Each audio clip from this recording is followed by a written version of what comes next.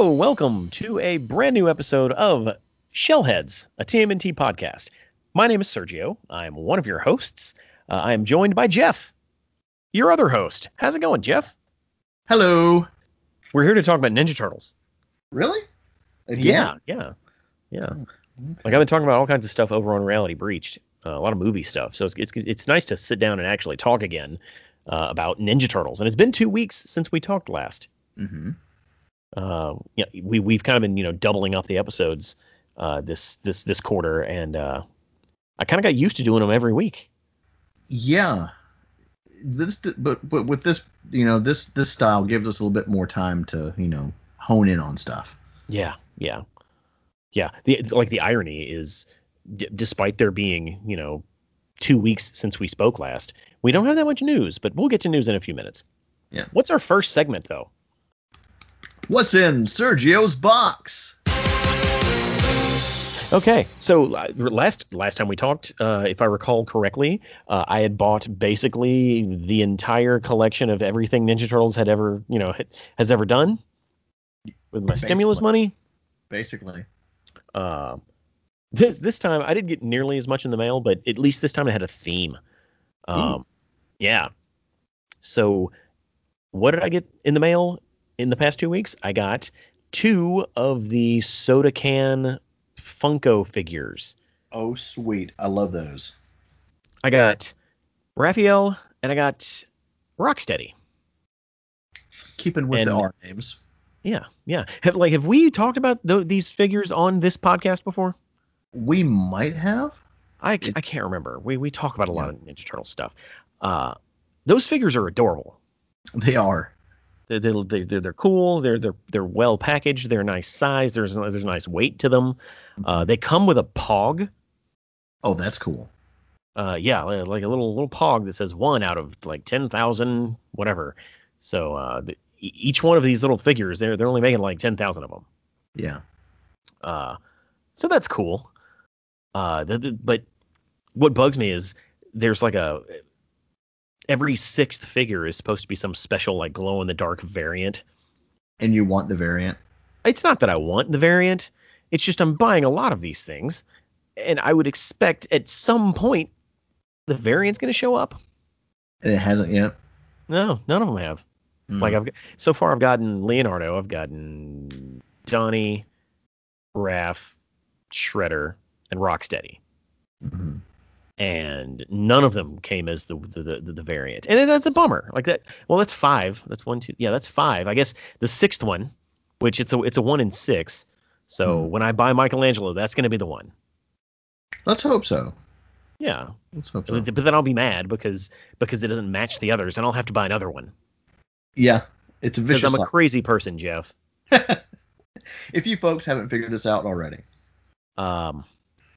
But when it comes to turtle stuff, that's really all I got in the mail. I know that I've kind of been on a real trip trying to lock down a couple of things.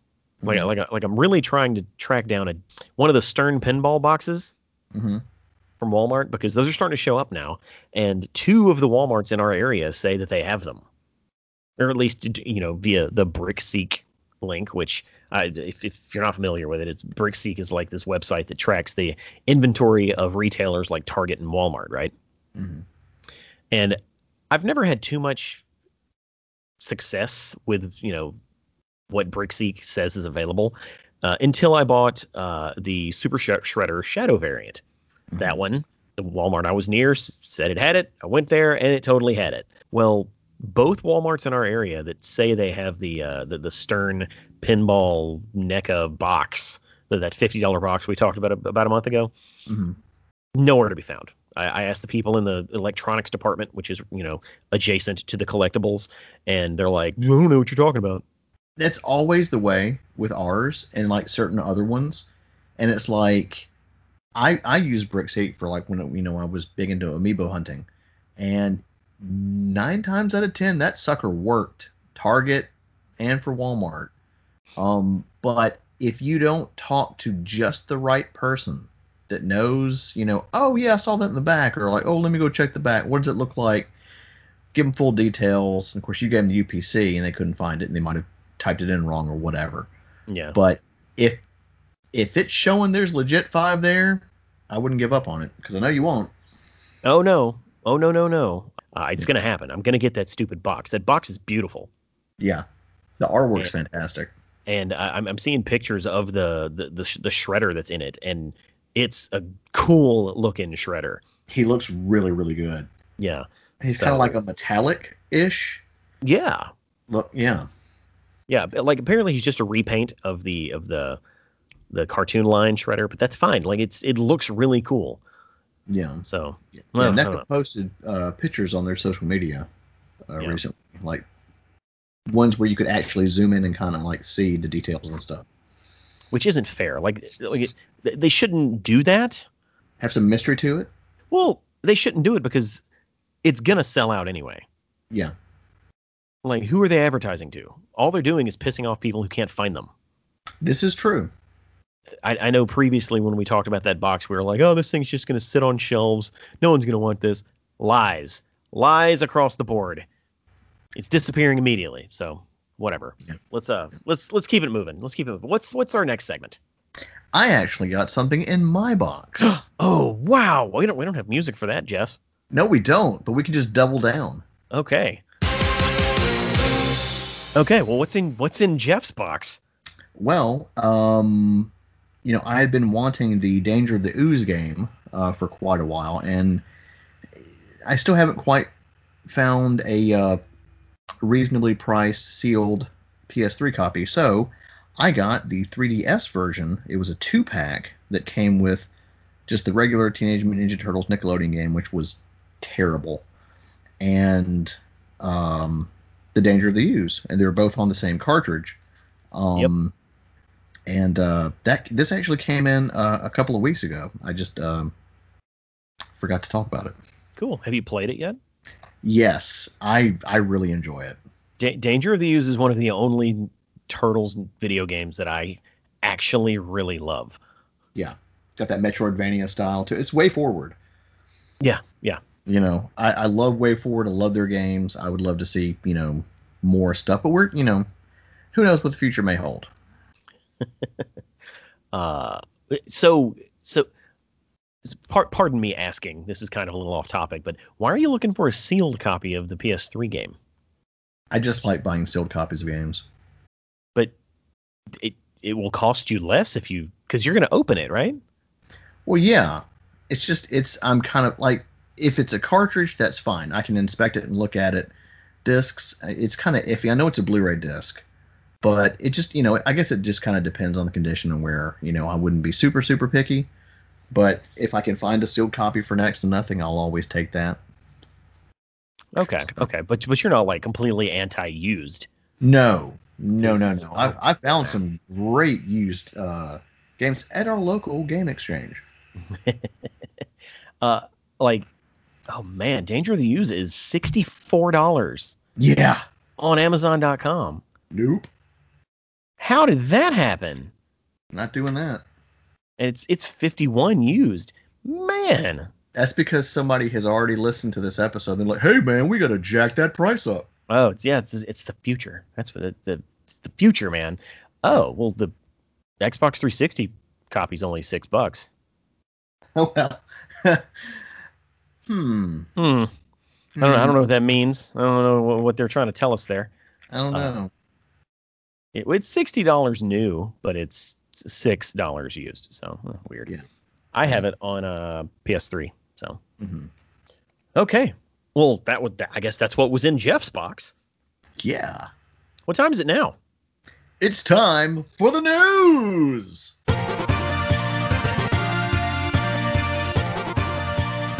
Excellent. Let's do news. Do you want to go first? Yes. Go for it. First up, we've got more NECA figure goodness. We are getting a Hamata Yoshi without shirt training from the first 90s live action movie with pre-mutated Splinter in his cage. Okay. So let's talk this through. So NECA posts this image on you know, the Twitter, and half the people are like, "Oh, look, it's Saki. Oh, look, it's the Shredder. Look, it's Hamato Yoshi." And people are just kind of confused as to who the character was because it's just it's a Japanese dude, Mm. And you really would have to go back and watch the movie pretty closely to know which character that is. Yeah.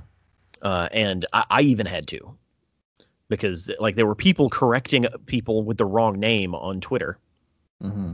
Like someone would say, "Oh, it's Yoshi," and then someone would come in and is like, "No, dude, that's Saki." When most other evidence points to it being Yoshi.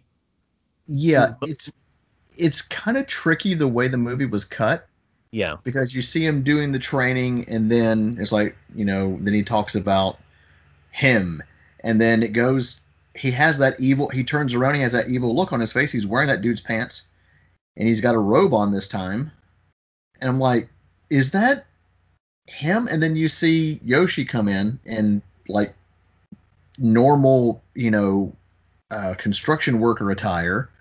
Like, well, that's not him. He's all Yeah. kind of like chunky and, settled in. This guy is like Bruce Lee style, in shape. Next time I come across a person who is out of shape, I'm going to say, "Oh, well, you sure do look settled in." It's a very, very nice way to put it. No, but yeah. This is no disrespect. I'm just Like, saying, it's like, hey, I'm comfortable. it's like, "Oh, you got a wife feeding you at home, huh?" Yeah. It's like good eating. Give me a beer. Next year, NECA announces Dad Bod Hamato Yoshi. Yes, you heard it here first, folks. But yeah, the weird thing is in the movie, I'm pretty sure when Splinter is explaining his backstory to Danny, of all people, he, like, the actor playing Saki is also the same actor playing Hamato Yoshi. He just changes clothes in like a split second. It's really, I mean, we know who it's supposed to be, but again, the way that movie is cut, it's kind of close. Yeah. Unless we're going to get a 2-pack. With the same actor in it? Like, is it two different actors? Like, do we need to look at credits? I'm pretty sure it's 2 different actors. Yeah, it has to be. Or But don't include a dead Tang Shun. like, it doesn't have to be though, because like there's clearly two actors. There's Dad Bod Hamato Yoshi, and there's like Ninja Ready Saki. They But better be labeled that way on the box. I'm gonna be so mad. but Ninja Ready Hamato Yoshi, I think is the same actor as Ninja Ready Saki. I think. I don't think it is, but again, because he looks nothing like the other Hamato Yoshi. yeah. I don't know. We got to get someone on here to answer this. But the figure, it is of Hamato Yoshi. Yeah. I don't think NECA has actually come out and used that phrasing, "Yo, this is Hamato Yoshi," Mm-hmm. but all of the context clues are pointing to that. Right. And that's exciting. That's cool. If it's part of a two-pack, that would be awesome. Yeah. And what's our second piece of news, Sergio? I'm gonna let you take the other figure news because I know you really want to talk about this one. Oh, okay. Well, it was announced today on Turtle Tuesday that none other than April O'Neil herself, Judith Hogue, will be taking over, doing just like a Channel 3 takeover of her reporting about an update on her new action figure coming from the movie line. Fantastic. I don't know how I feel about this. I know exactly how I feel. I'm ready. What are you ready for her reporting, or are you ready for the figure? Both, because not only is she still a huge crush, and I don't know how she still looks 30. It's amazing. But What did Michelangelo call her? A babe? she's a babe. She's a babe. She's a fox. and just it's kind of her time to shine, because she didn't come back for the sequels or whatever, But I think this is so cool that she's totally embracing all of this, and she's getting a pretty, dope looking action figure. We saw a little bit of the images of the sculpt and stuff like that. And no, I'm excited. It's going to be an Ultimate figure. So it's going to be pretty it's going to be, of course, articulate. It's going to be pretty in detail, but it's probably going to have a boatload of accessories. Yeah, because the Ultimate figures are the ones that are just packaged one figure per box. Right. Hopefully, Raph Sai. No, you have to buy the Raph for that. Well, no, I mean it would come with it because she then had be an extra Sai. Well, that's fine. No, you have to open them both and then steal the one from Raph and give it to April. Well, you could. Like that's how you do it in canon. But still, you get where I'm coming from. Yeah. I am excited about the figure because the April figure was very much a no-show so far in all the waves of the movie figures. So it's going to be nice to complete that. I don't know that this needs all of this pageantry associated with it. I'm going to disagree. I like the pageantry. Like, we don't need a 4-week series of self-produced videos about the making of the figure. I mean, I disagree because she's just a delight to see on screen. I don't know. Like, I'm going to watch them, of course. It's just... Yeah. It's weird. It's just weird to me. But the thing is, it's also I don't really count it as news because we knew this figure was coming. Like, this is all just peripheral stuff. Yeah, but she could have said no. I don't want to do that or whatever because the guy that played Tatsu said no. Yeah. Because anybody could say no to all this stuff. And of course, who would? Of course, we knew that she was gonna be like, yeah, I want an action figure. Yeah, but she could have just said, yeah, I want an action figure. Like, she didn't have to say, hey, and I'm also going to do all of your PR for a month. Yeah. Yeah, it's just weird to me. It's real weird. But at least we're getting April. Yeah.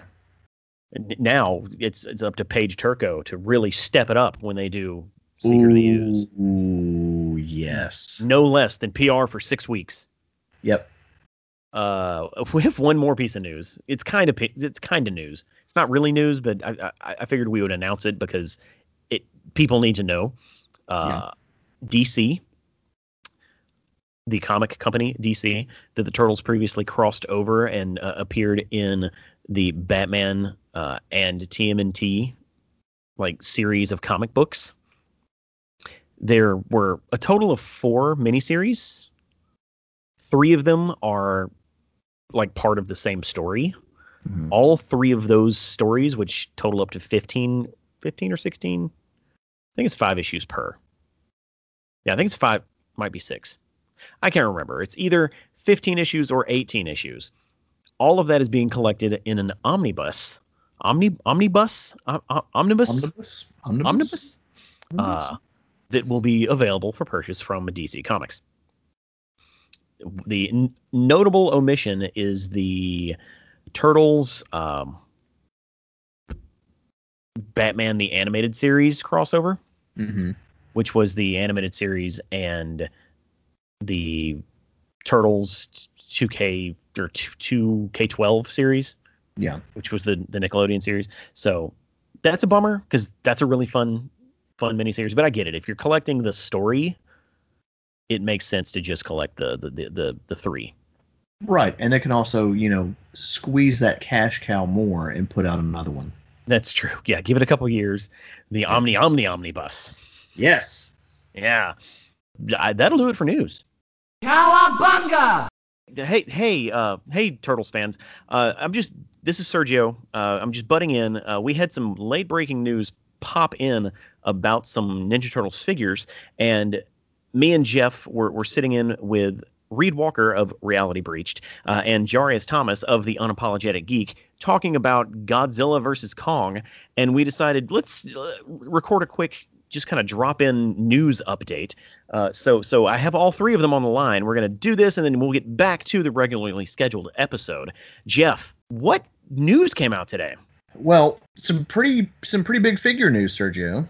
NECA has announced that they are making the Pizza Monsters into its own ultimate figure, which is up for pre-order now on NECA's website. This, if you're not familiar with the Pizza Monster, this is the weird xenomorph-looking yellow creature from the original 1987 Ninja Turtles cartoon series. Jarius, Reed, do y'all remember those guys? Yeah, they used to haunt my nightmares. Yeah, they're literally xenomorph ripoffs. Like, oh my god, they used to freak me out, man. I remember the episode and everything. They're in Turtles in Time too, in the sewer. Yeah, in the video game. Maybe. Yeah, maybe I remember them from the video game if I saw them. Yeah. So if you see a picture of them, it's gonna click. Oh, it will. Absolutely. So as you said, this is going to be an ultimate figure. Of course, NECA, we know, of course, is terrible at making enough figures to feed the need. But this time around, they are doing the pre-order, as Jeff said. And for the next week, you can visit the NECA store on thenecastore.com and actually pre-order the Pizza Monster, in addition to two other figure sets that have previously been available at Target. Right now, you can pre-order the Triceraton and Roadkill Rodney 3-pack, and you can also pre-order the Rat King versus Vernon 2-pack, which both of those have been very hard to find in Targets, so be sure to jump on that. That's just for a week. On top of that news, they announced that every week this month, or I guess for the next 4 weeks, there's going to be different pre-order stuff available on the NECA store.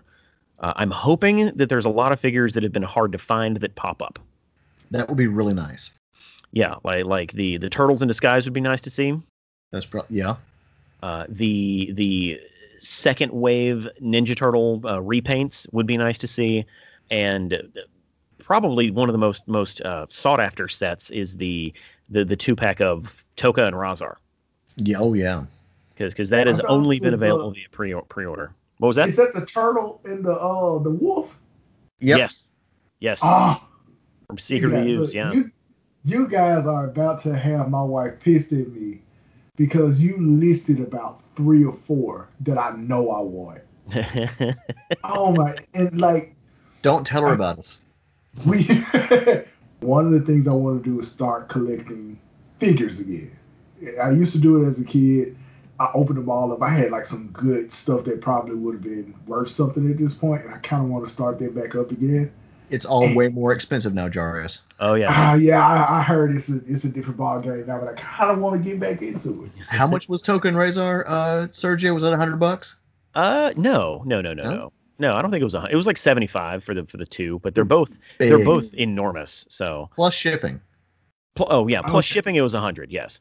Yeah. So are they like statues or they're actually like? They're action figures. Yes. Okay. But that'll do it for our news drop. Nothing else hit, did it? Not to my knowledge, no. Okay. Well, then I guess this is back to your regularly scheduled Shellheads. Pizza time! What is our main topic today, Jeff? We are diving back into everybody's favorite reboot series, 2K3. Okay. Everyone's favorite? You want to redo that? No. I just know that there are people who will very much disagree with that. Well, we don't count that. Oh. No, it doesn't have to be your favorite. I'm just tired of people complaining about 2K3 not being good or whatever. I'm like, it's great. Let's refer to it as the beloved reboot series. That'll work. TMNT 2K3. Yeah. Originally, of course, started in 2003 during our Shellhead, the phase 2 of our little fictitious phase structure we have. And it was of course, produced during the period at which Kevin Eastman was nowhere to be found. He had been bought out, and Peter Laird was kind of in charge of the entire Mirage outfit, and the Turtles were seeing a renaissance in popularity because of this TV show, a resurgence of the comic books, and the TMNT movie. Now, the TMNT movie was not out at this point, but we have talked about this series 4 times already. We covered the first season and the second season in their totality. You can visit our archives for those episodes. They are clearly labeled, so have fun. What we're going to start today is our coverage of season 3. Mm-hmm. And since we want a little bit more breathing room, and we've implemented a news and what's in Sergio's box section, we're not going to be watching as many episodes as we previously were. Previously, it was like 13 episodes of an episode. That was a chunk. It's a huge chunk. So we're gonna talk about the first 9 episodes of season 3 of 2K3. Are you ready, Jeff? I am ready, Sergio. It should be noted that we are going to go through this season in chronological order, not production code order. The reason we're doing them in chronological order, or basically by air date, is because originally the Christmas Aliens, which is the first production episode of the season, did not air until about 11 episodes in. And it's just easier to put the Christmas episode where it aired. Yeah. Since the DVD releases were so kind of off the wall for these seasons, or for season 3, we could literally put the Christmas Aliens anywhere and it wouldn't really matter. Yeah. Which is exactly what they did on the DVDs. Like, the Christmas Aliens episode has its own DVD with 1 new episode and 3 old ones. It's so weird. Yeah. Not a fan. No. So what that means is we're starting the season off with Space Invaders Part 1. Okay, so we open the season with the big news. The Triceratons are invading Earth, and of course they are there for the Transmat, or basically what the Fugitoid had built that didn't work. And of course, it's the technology that the Utroms actually got working when they called it a Transmat. The Fugitoid never got it working, but the Triceratons don't know that. They're there to, of course, kidnap the Fugitoid and steal the plans out of his brain. That way they can win the war with the Federation. Like that was that's their perma story. That's what always happens with the Triceratons. Yeah. They arrive at Earth in a big way. They're very public. They actually announce their intentions, and they announce, hey, this is what we're looking for. Here's why we want it. You're going to surrender this little robot thing, or we're going to, conquer your planet, basically. The Turtles, of course, see all this on the news. Splinter sees it on the news. April and Casey see it. They freak out. The Triceratons use basically the science juice off of the Transmat technology to what do they call it? It was basically the radiation or whatever. It is the transonic residue. I've got it here. Hang on. Yeah, that's what it is. Transionic particle trail. The science juice from the Utrom's Transmat beam to basically track where he went, at which the Fugitoid did come to Earth, but he left pretty much immediately after dropping off the Turtles. And the Turtles, of course, have some of that transionic residue on them, and that's what basically that's how the Turtles get entangled with the Triceratons. That's also how Casey and April get entangled, because they are always hanging out with the Turtles, so some of that juice has gotten on them. Yeah. April and Casey have to. This episode is full of action, top to bottom, April almost gets kidnapped by the Triceratons because obviously they want to question her to find out what she knows about the Fugitoid. At the very last minute, she is saved by Donnie, who then in turn gets kidnapped, and that's where the episode ends. There's a lot of other stuff that happens, but none of it actually matters. Wow.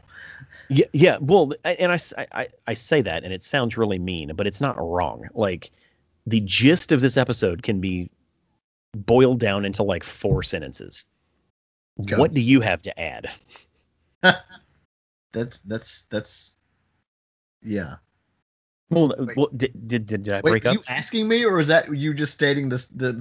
No. Like I'm literally asking you, what do you have to add? Like, I mean, see, now you got me up against a wall here. Like, how can I follow that? with what you can add, like, what else in this episode was significant enough to actually mention? Invasion? Pretty sure I said that. Well, yeah, but like, at this point, everybody like on Earth is completely clueless about any of that stuff at all. Prior to the episode? Yeah. Yes, but during the episode, they become very, very aware Mm-hmm. that And the some people Triceratons are a thing, and they're there to take over. Yeah, and they even see some giant green turtles running around. Yeah. But overall, See, yeah. Yeah. Like, I love the 2K3 series. I don't know what it is about this invasion plot line. Mm-hmm. It is so boring to me. It's completely boring. Like, I mean, is it because it feels like it's a recycled Turtles in Space? Is that what it feels like? That they're telling the same story? But hey, it's on Earth. We need the Fugitoid. He's on Earth now. Like, that's kind of and we'll get into my gripes in later episodes, because later episodes are way more egregious with their stupid stuff. But like this one, I guess this one pitches an interesting idea. It's like, instead of the turtles being the fish out of water, you bring the water to the turtles, or bring the water to the fish or whatever. But You had it right the first time. I did have it right the first time. But all this is the turtles running from like fight to fight to fight to fight, instance to instance to instance. And they don't really learn anything new. They don't really do anything new. They don't fight anybody new. I have 2 words. Mm-hmm. Sweeps week. Sweeps week? Maybe. Who knows? But it's I don't know. I feel like the pitch, the Triceratons are taking over are taking over the Earth, or they're here to find the Fugitoid. That is a compelling idea that they do nothing with. Yeah. Maybe I'm just a curmudgeon when it comes to this plot. I don't know. It gets better as you get out of the first 3 episodes. Yeah. But what else do you have? Like, are there nuggets that you want to talk about?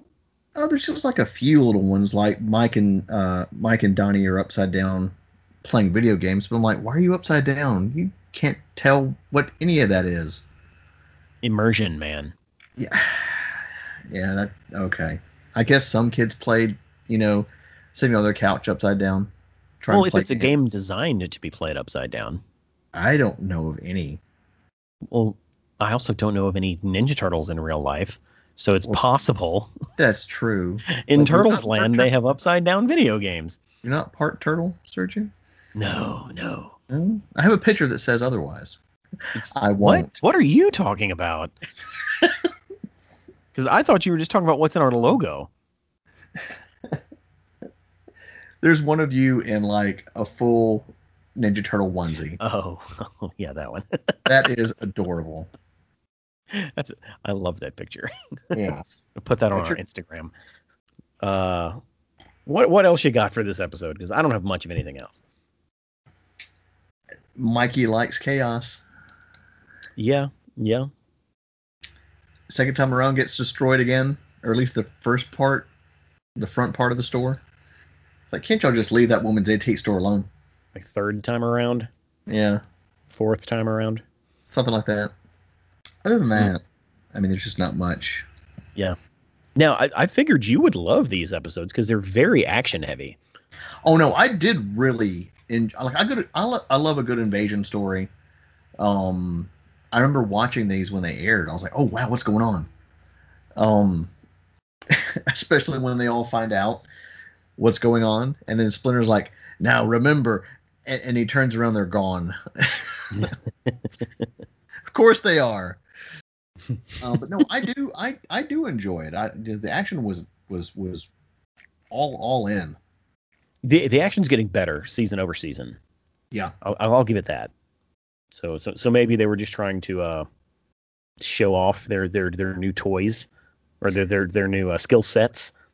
I think so. I think so. That's what it feels like. They're like, hey, how can we get more ratings, more action? All right. Well, let's move on to the next episode. Conveniently named Space Invaders Part 2. The turtles are chasing after the Triceratons, trying to find their brother, because Donatello, as we know, was kidnapped in the previous episode. April and Casey lead an on-foot battle in New York City using the armaments of the Triceratons that they steal out of a crate. The Triceraton leader, what's his name? Zanramon? Yeah, Zanramon. Yeah. Keeps telling the UN, hey, bro, give us the Fugitoid because we know he's here. And, of course, the UN is like, what is he talking about? Because the UN knows nothing about it because it's the UN. Yeah, they don't know about aliens. Yeah. Donatello tells Zanramon that Zanramon Zataran? Zatarans, yes. He keeps telling him the Fugitoid is not here anymore. He was, but he's not. But they simply don't believe him. The other turtles take a basically, is it a spaceship? Yeah. They find a Triceraton ship and they hijack it with a Triceraton pilot and convince him to fly it back to the mothership. And they do it basically by creating chaos with Michelangelo. And as you said, Mikey loves chaos. It's my favorite. The Triceratons have basically lost their patience. Zanramon is like, you know what? You haven't given me what I want. I'm going to up the ante. And he sends basically anti-gravity science things to lift Earth's cities into outer space. And I know that's a hard thing to picture, but if you've ever seen any of the iconography of the not iconography of the Triceratons, you've ever seen their floating cities in outer space, like they don't have a planet anymore. It's just a bunch of cities on like these icicle looking earth chunks. And basically they sent their machines to Earth to steal the big cities and create, little space towns, just like they already have. It's really hard to describe, but as soon as you see a picture, you'll understand. If you've seen Avengers, Age of Ultron, it's similar to that when they picked up Sokovia. Didn't they do that in the Manhattan Project on NES too? Yes, they did. Yeah. So, look at that. Look at you. So, what was the city that got picked up? Taiwan? Is Taiwan a city? That makes me sound stupid. I don't know.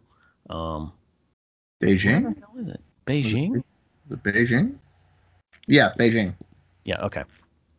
So they pick up Beijing, and it's just starting to, lift itself out of the earth. So the UN's like, we have to panic, and so they send the world's nukes to blow up the Triceraton homeworld. Obviously, it doesn't work, and the humans are pretty much defeated. They don't have another weapon that can fight these Triceratons. Or do they? No, they don't. Do we? Do we have a weapon that's stronger than nukes? The Justice Force. Oh yeah, the Justice Force shows up. They're sent. They immediately get defeated, so they're pretty useless. The Justice Force, of course, that's what Metalhead, Silver Century, Tsunami. Yeah. I forgot who all is in the Justice Force. Ananda, because it's not Battling Burneist. Right. Ananda. Because I have questions. I was like, how is a dude that's like, his powers are based on the ocean? How you breathing in space, bro? How you Out of flying up convenience. there, bro? Yeah. Like, you got some kind of like mystic voodoo magic we don't know about? Oh, and also Chrysalis. Chrysalis? Yeah, that's how that's pronounced. Yeah. So the Justice Force shows up, which is really like, I'm going to take a moment to just point this out. So many superhero stories, when they're told, they don't take into consideration the entire world when they have world-threatening, enemies. Mm-hmm. And for the Justice Force to actually show up and try to defeat the bad guy, I appreciate that. Oh, yeah. I also appreciate them immediately getting stomped. Yeah. Both of those things can be true. Yeah. So the Turtles sneak their way onto the homeworld, and let's see. I think that's basically it when it comes to major plot points. The Shredder and Karai are featured in this episode. They don't really do anything except they kind of look up at the sky and they're like, "So what do we do?" Shredder's like, "Yeah, it's kind of just hold your horses. We're going to see how this plays out." Basically. Yeah. So I will say this. This one is better than the first one. Yeah. More stuff is happening. It feels like a proper, the world is going to end thing, which is a really weird thing to start the season with. Yeah. But hey, go for it. What'd you think? I mean, I enjoyed both, but like you said, this one has a little bit more substance to it. A little bit more extra toppings. So it's like, hey, we put some extra pepperoni on that. I'm like, sweet. No extra charge. Of course, my favorite moments being, did Leo just let Mikey pilot the spaceship? Yeah. Because foreshadowing, is like, hey, we're playing Space Destructor. That's gonna come in handy. So all his video game playing time was like, this has led him up to this moment. Nice. I want to say he didn't disappoint. Like, what does this button do? But they kidnapped a Triceraton ship with a Triceraton still on it, and like, hey, you're gonna do this? No, I'm not. Okay, Mikey, you do it. Almost gets him killed, and it was like, and the Triceraton takes over, and it was like, now do it right, or we'll let Mikey fly again. No, not that. Yeah. Just the use of Michelangelo because of who he is was really good in this episode. Yeah, and then they pull a Empire Strikes Back moment when they sneak into the homeworld and they land the ship on top of like it's not a garbage scow, but it's another like transport ship or whatever. Which was nice. There's a lot of Star Wars references kind of smothered throughout. The seasons. And we get introduced to Bishop, head of the EPF. Do we get a full introduction, or does he just show up? He shows up. I think he was just kind of shadowy government figure that we don't know who it is in this episode. It's not Will Smith. No, but he is a man in black. He is. He works for the Earth Protection Force. The EPF. Yep. Spoiler alert, I really like Bishop. I do too. Because he's not the Shredder. That's part of it. Because he's not the Shredder. He brings something else to the table. He feels like he's operating operating on the side of good. We'll talk more about Bishop later, but and he's a completely original character, is he not? That is correct. He did not exist prior to 2K3, but he has existed post 2K3. Ooh.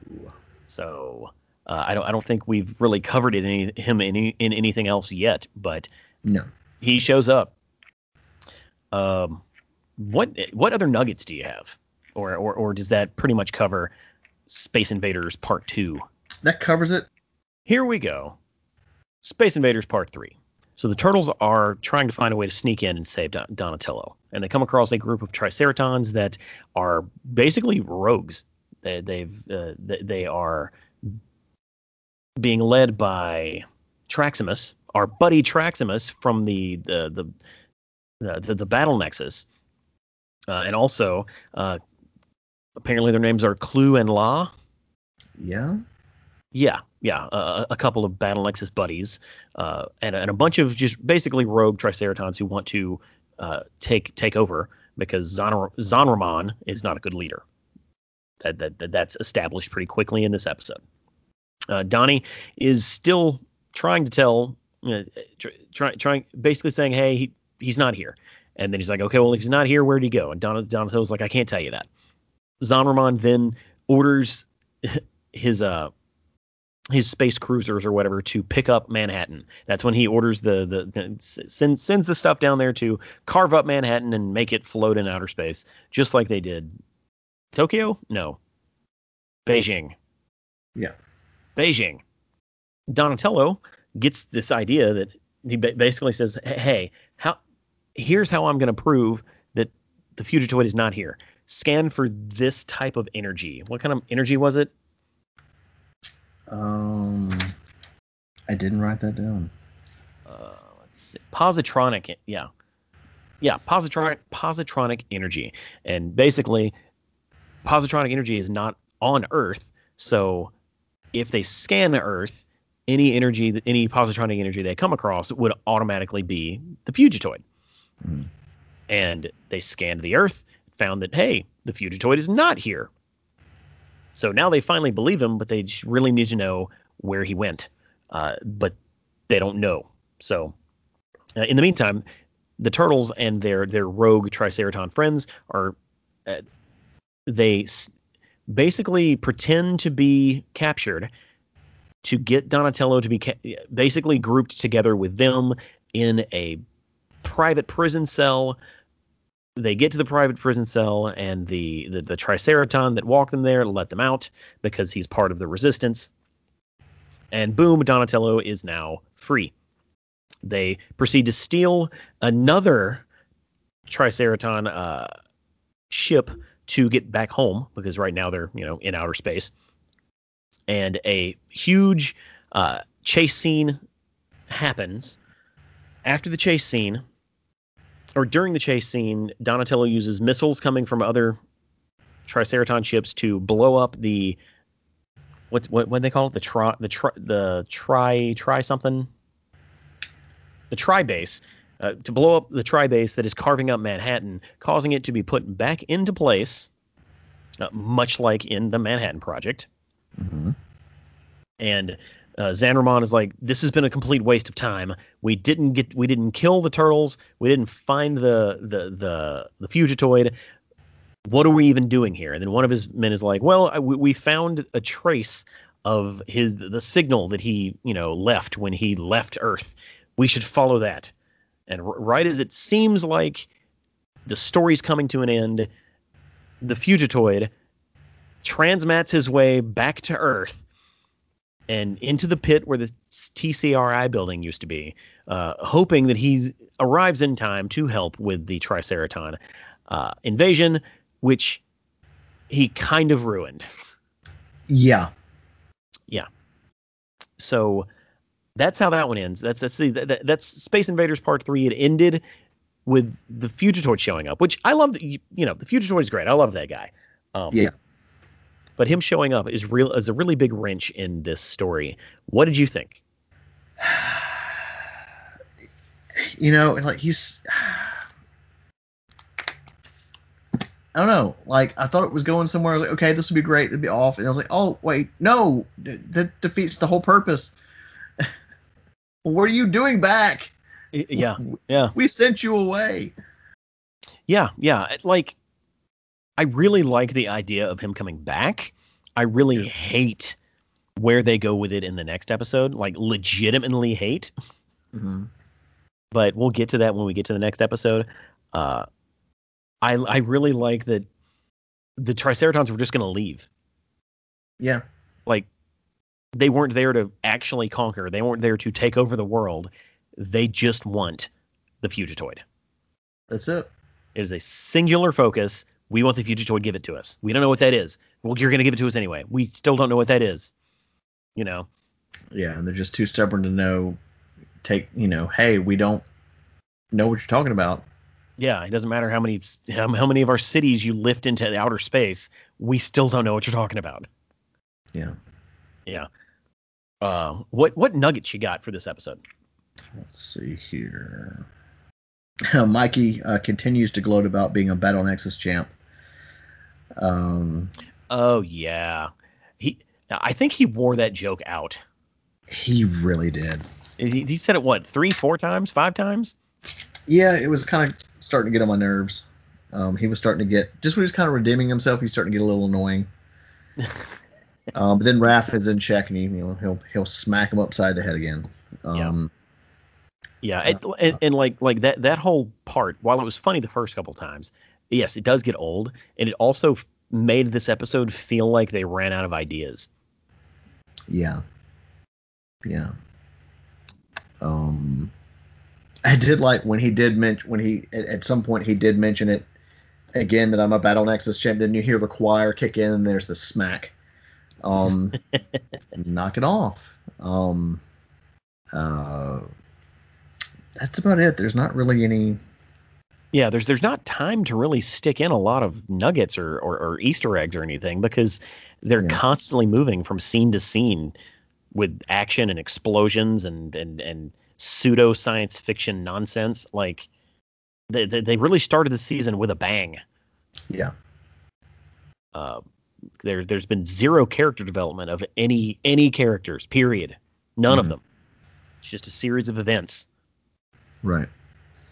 Which I guess that's one of the things that bugs me is it's literally just a series of events. It's like walk through this door, do what's in this room. Walk through the next door, do what's in this room. And that's just how these first episodes, play out. Yeah. It's a bummer for me. It's a bit of a bummer. Yeah. With that said, okay. With that said, let's jump to Worlds Collide Part 1. The season starts with 2 3-parters back to back. All right, so mission accomplished, right? The Triceratons are leaving Earth. But no, immediately, Fugitoid is all like, "Hey guys, I'm back. Do you need my help? I have this plan." And so they meet the Fugitoid where he landed, and basically the Fugitoid's plan is to surrender himself to the Triceratons. That way, the Triceratons leave Earth alone. Like that's his plan in the long run. Yeah. He's erased the transmat information from his head. Not that it worked anyway. So he has nothing to give them. But at the very least, it will save planet Earth. And the turtles are like, well, let's say that's plan B. Let's come up with a better plan. And before they could even make another plan, he starts trying to flag down the Triceratons walking around New York. They're basically going back to their spaceships. He's like, hey guys, I'm the Fugitoid. Look at me, in his cool little robot voice. And the turtles are like, whoa, what are you doing? And they basically have to hold the Fugitoid down to keep him from giving himself up. Yeah. They then convince him, give us some time. We're going to come up with another plan. Stop behaving like this. The problem is now that the Triceratons know the Fugitoid is back, they reconcentrate their efforts on getting him off of Earth. And he now has that same science juice all over him. This is not the same science juice.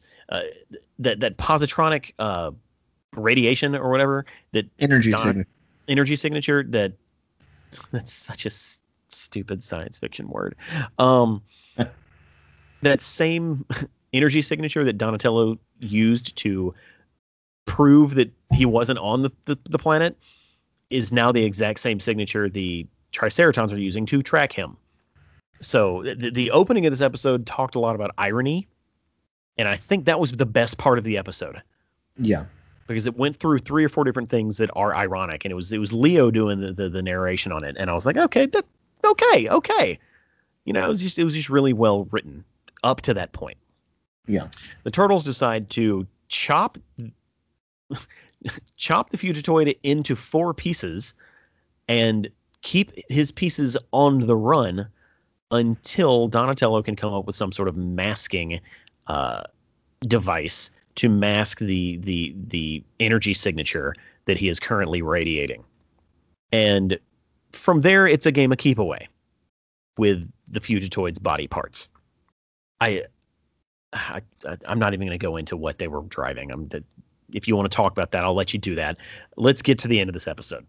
So Donatello comes up with his masking device. Now, you know, the Fugitoid can successfully hide on Earth. They reassemble him. They cut to Battery Park. The turtles are thinking of what their new plan is going to be when they are surrounded by helicopters and tanks that are of human origin, very clearly of human origin. And that's pretty much where the big cliffhanger is. Yeah. There are some callbacks in this episode that work really well. There's the professor from the Garbage Man episode, and Donatello meets him to get the helicopter to get a random helicopter that he stole. Not just any random helicopter. Shredder's helicopter. Shredder's personal helicopter. Yeah. Yeah. But that was a nice like dialogue. There was like, "Hi, this is the professor." "No, this is the professor." "Oh, we're both the professor." You know, that was cute. It's talking football. Yeah. What'd you think of this episode? Because I have a lot to say. I'm gonna let you go first. The Fugitoid really got on my nerves in this episode. Why? It's just like, hey, I have a plan. No. You know, over here. No. Okay, Grandpa. No. Oh, see, I'm trying to save him from himself. You're not looking at the big picture, Jeff. I know there's a bigger picture. One of the most shocking moments is like, how do we fix this? And Donatello's just like, finish him. And he just rips his head off. Mortal Kombat style. I'm like, wait, what? The Triceratons can't kill him if we do it first. I was like, oh my god, this just got dark. Because it'd been a long time since I'd seen this episode. I was like, wait. Oh, he's still talking. Okay. It's like, oh, he is still a robot. Oh yeah. what's happening right now? Normally, when you remove a head from somebody's body, whether it be, you know, human or robot or alien or whatever, you know, they don't normally talk. But he has a, you know, human merged consciousness thing, so, you know, it's science. Well, I don't know. He just got on my nerves a little bit. That's interesting. We have very different opinions on this episode. We do, but we do get the first April and Casey kiss. Yes, we do. Very passionate. Very passionate for the children. Television. like their little budding romance is real awkward in this season. Like real uncomfortable and awkward. Yeah. Because I can't really pinpoint the moment where April was like, I kind of dig this guy. Yeah. It didn't make too much sense, but, you know, whatever works. Yeah. What else you got? I don't really have too much other nuggets. Okay. Then let's just dive into why this episode is terrible. That's exactly opposite of like. So, go ahead. Donatello's not stupid. Okay? He knows that as soon as the Triceratons know that the Fugitoid is back, they're going to remain on Earth, continue their attack, potentially kill millions of people, literally endanger the entire planet. And Donatello's like, no, don't go. You're my friend. Like, no, like Donatello should be pushing the Fugitoid up the ramps on the Triceraton ships. He should be like, here he is, take him. This is what you want. Get off our planet, please. You must go now. Yeah. Like, his behavior makes no sense whatsoever in this episode. Yeah. and then the other three turtles being complicit, like, come on. Like, you could write a story that makes more sense if you just give up the Fugitoid. Mm-hmm. And I'm sure that they were trying to avoid that because they did that before. Originally the Fugitoid was captive and they had to save him. Yeah. So I'm sure they were just trying to do something unique, but they didn't do something interesting. They did something that doesn't make any sense. Mm-hmm. The turtles have the opportunity to literally save the planet, and they are deciding to just not let their friend commit suicide, which is basically what it is. And I guess, we should take into consideration that they are teenagers. Yeah. And one of the key traits of teenagers is being a bit selfish because you don't really understand empathy or the grander scheme of things. But come on, man. Yeah. And so with that in mind, all of the shenanigans and antics of this episode, while adorable, were obnoxious to me because I'm just like, just give him up. Just give him up. The problem solves itself. Just give him up. Yeah. Which is why the Fugitoid wasn't annoying for me. He was the only level-headed being the entire time. Okay, I can give you that. Now, when you put it that way, that Yeah. makes perfect sense. And then, like, again, not to spoil the next episode we're going to talk about, but ultimately, what the outcome here makes this episode seem even more silly. But we'll get to that when we get to the next episode. Are we ready to go to the next episode? Yes. Okay. The next episode is Worlds Collide Part 2.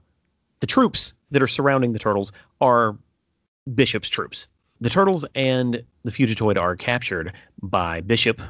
That is who was surrounding him at the end of the previous episode. And it's revealed that they have been not only captured, but they've also been strapped to tables for experimentation, and the Fugitoid has been given to General Blank of the Federation.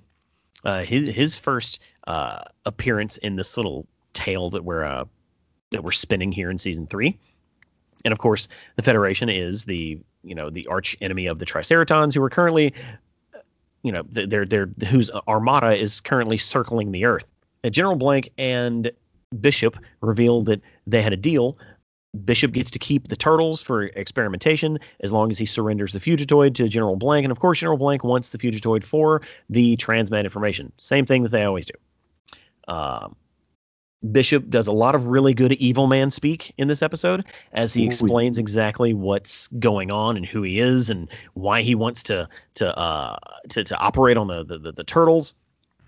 It's revealed that he already did some experimentation on Leatherhead as he opens a drawer, a giant morgue-like drawer, where Leatherhead is revealed to have all kinds of tubes and stuff stuck in him, and the turtles are like, oh no, not Leatherhead. So it's very much Bishop's coming out party is what this episode is.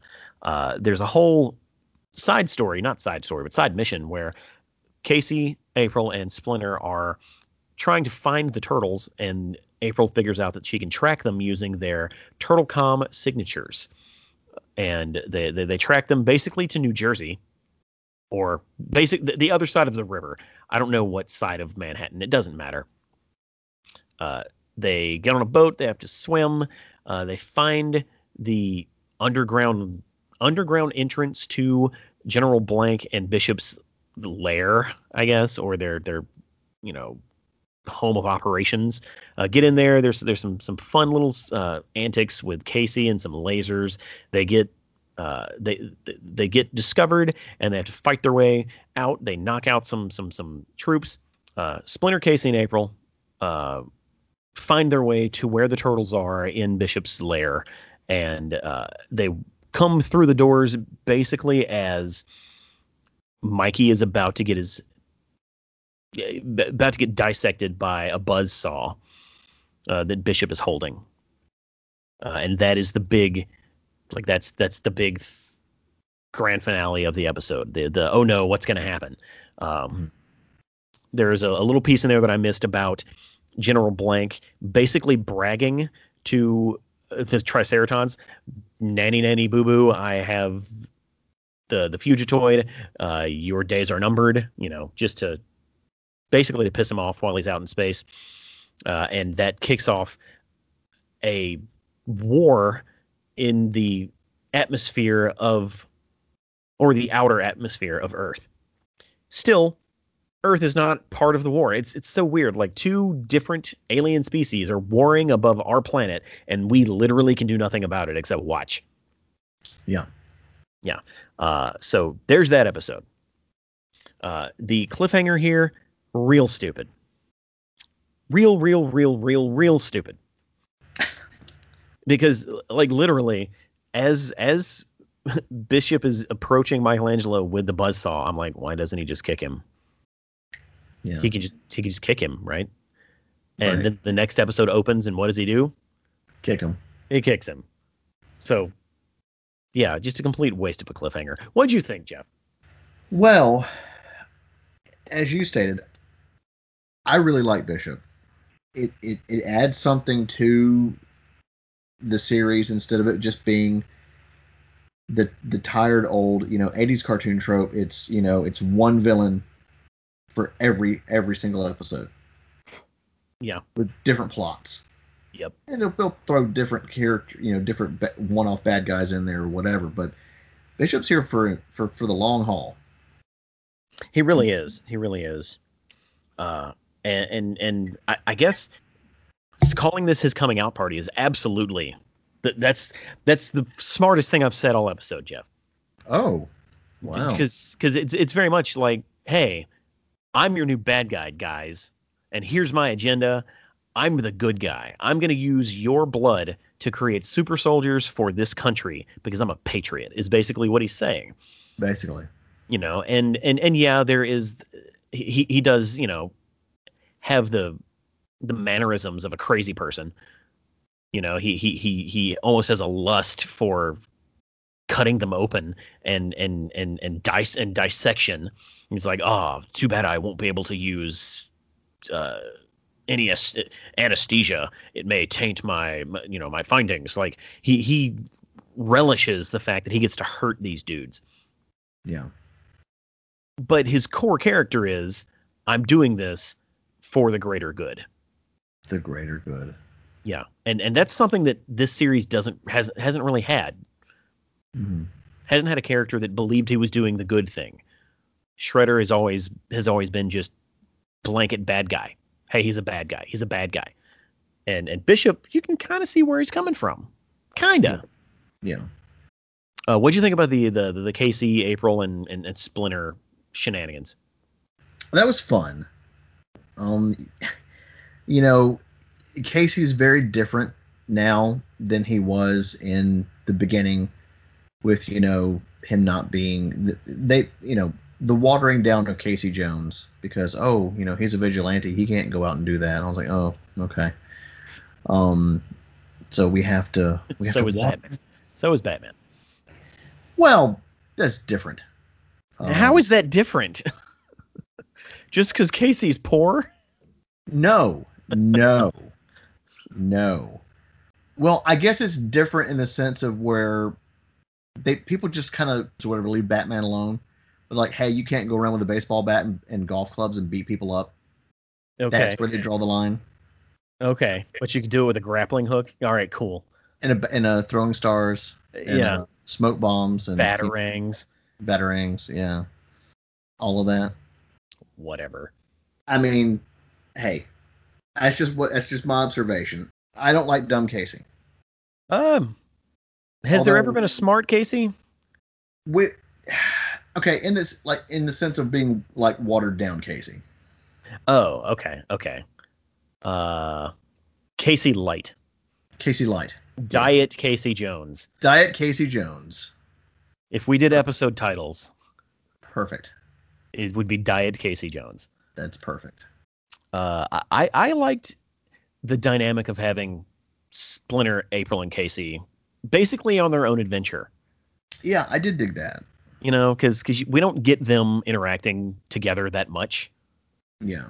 And I don't dig the idea of April just inherently being ninja. It's like, come on. She's been training for what, 6 months? Whatever. I'm willing to accept it because I have to. Casey being a bumbling, like, brute, I really liked. Like, watching him try to get through the lasers was great. Yeah. That was hilarious. Yeah, because that has nothing to do with intelligence. That just has to do with, that's not my skill set. I'm not trained in dodging lasers. I just know how to punch people. Right. So yeah, that was a really well played scene. Yeah.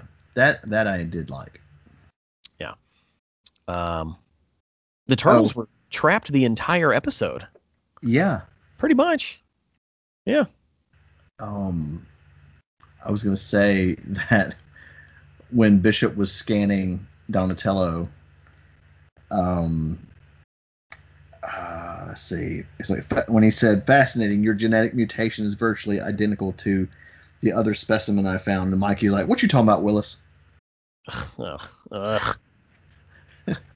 Like, even when this episode aired, that was a 30-year-old reference. It was. So now it's a 50-year-old reference. Ooh, it's a 50-year-old reference. It's the 70s? 50? No, that was the 80s. Facts, no. Different Strokes? Different Strokes. That was 80s. Different Strokes is the 80s. Yeah. Well, seasons 1 and 2 aired in 78 and 79. Oh, well. So it started in the 70s. Still, okay.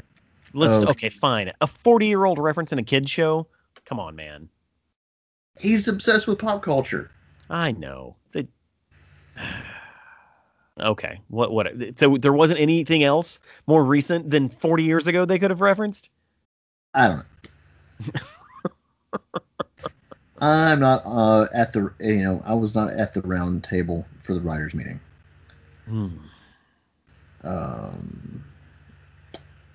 Yeah, I got nothing else. Okay. Yeah, that's about it. All right. That was what? Worlds Collide Part 2. Time for the epic conclusion to this essentially 6-part episode, Worlds Collide Part 3. So, as we previously stated, Michelangelo kicks Bishop and is not dissected, just as we knew it was going to happen. And this kind of kicks off a really intense showdown between all 4 turtles, Leatherhead, all 4 turtles and Leatherhead in the the operation room there, and this is where we really learn that Bishop is not just a company man. He's not just a figurehead. He knows what he's doing. Is that how you put it? Yeah. He's a formidable martial artist who also happens to be a man in black. From there, Bishop escapes, and the turtles immediately start looking for the Fugitoid. The Fugitoid is with General Blank and his men, being plugged into the Federation's computers to try to find the transmat information. The Fugitoid lays there. He starts connecting to it, and they're trying to find what they can on his database. He then proceeds to connect to the entire Federation computer network across all of their ships. Basically, he comes out and says, "I designed all this hardware, or at least a majority of this hardware. I'm able to easily interface with it and control all of it." From there, he then creates a broadcast signal that goes all over the world, explaining what's going on, explaining how he inadvertently brought this war to this world, and he announced that the transmat plans have been destroyed. He's not able to provide what he's supposed to, or that his enemies want him to provide, and he starts using the power over all of these electronic devices to shut down the Federation's forces. At the same time, on the Triceraton ship, they finally realize, oh, he doesn't have the plans. And from there, they see the Federation ships all shut down. And what's his name? Zanramon. He's like, awesome. The Federation ships are down. Let's shoot them. Let's blow them up. We can end this war today by just blowing up our enemy ships as they sit.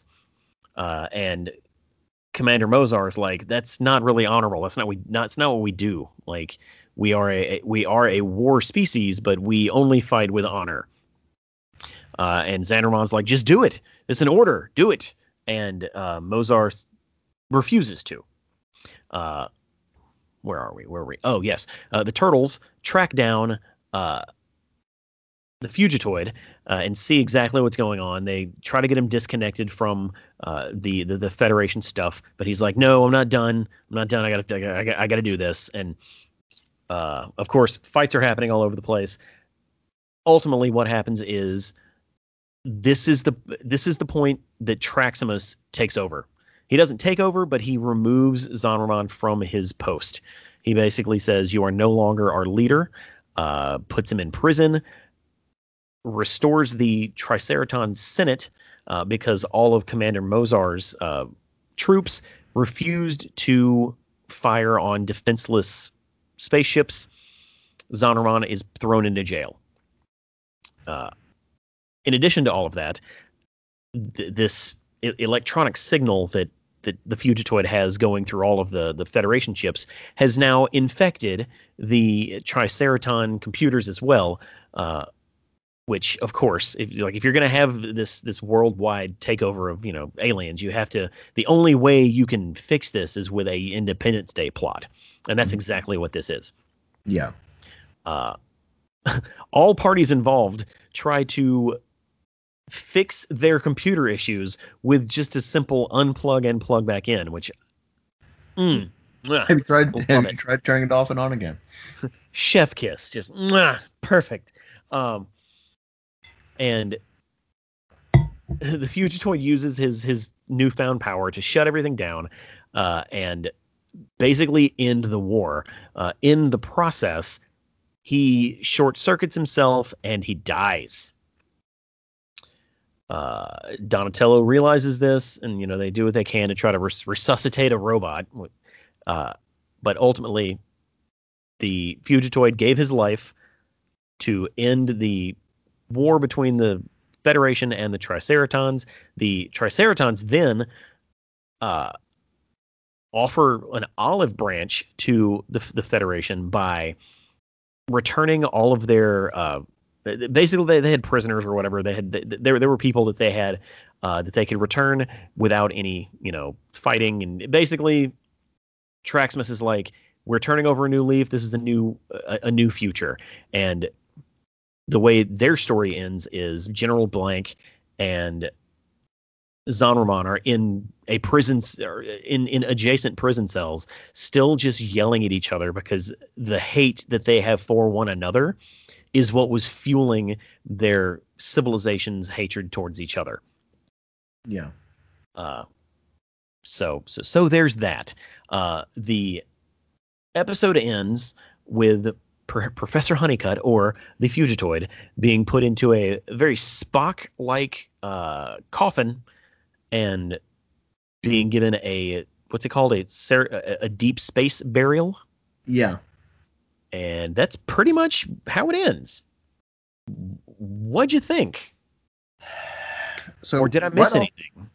No, you got the Spock sunglass case casket right off. Right off. It was very nice. Very nice. I'm glad you caught that too. One of the things I enjoyed the most about this one was that fight with Bishop at the beginning. Like, you just, you think, oh, Turtles, yeah, we're going to take him down, no problem. It's just a human. No. He wipes the floor with him. Yeah. And that's really cool to see. Now, they kind of get the better of him a couple of times, but it's not much. It shouldn't be as easy as it is for him to dispatch all of them, considering there's, were Casey, April, and Splinter in that fight? Yeah, Splinter was in there doing stuff. So essentially it was 8 versus 1. Yeah. He took them all. He took them all on. Yeah. That was amazing. Let's see. We've got the there's a countdown to where the base is going to explode, and Mikey's like, I've watched enough Bond movies to know that this is not good. Yeah. Of course, the only other nugget I really had was, Professor Honeycutt shut out in a big sunglass tube casket like Spock, which we already covered. Yeah, that was my first thought was, oh, that's like Spock. Oh, Yeah. that's like Spock. Yeah. And basically that just means, oh, he'll be back. Yeah. Because, Spock came back. Spoiler alert for a 50-year-old search movie, for the Fugitoid. Yeah. So, there's a lot about this episode I really like. Yeah. I do like... I like the fight with Bishop because it's basically a teaser for the rest of the Bishop arc. Right. I really like the burial. I really like Fugitoid giving his life. All of that. Yeah, the only thing that's really, really silly is the Fugitoid being able to jump to another, Federation's starship via Wi-Fi. Yeah. Yeah, but again, children's show, whatever. You got to suspend your disbelief. It just seemed really dumb. Yeah. As a standalone episode, which it's not a standalone episode, but this episode, if you don't take into consideration how they got to this, is really cool. But as soon as you take into consideration how they ended up where they ended up, this episode's kind of obnoxious. Because how did we get here? We started by saying, no, Fugitoid, don't kill yourself. We're going to create a plan B or a plan A.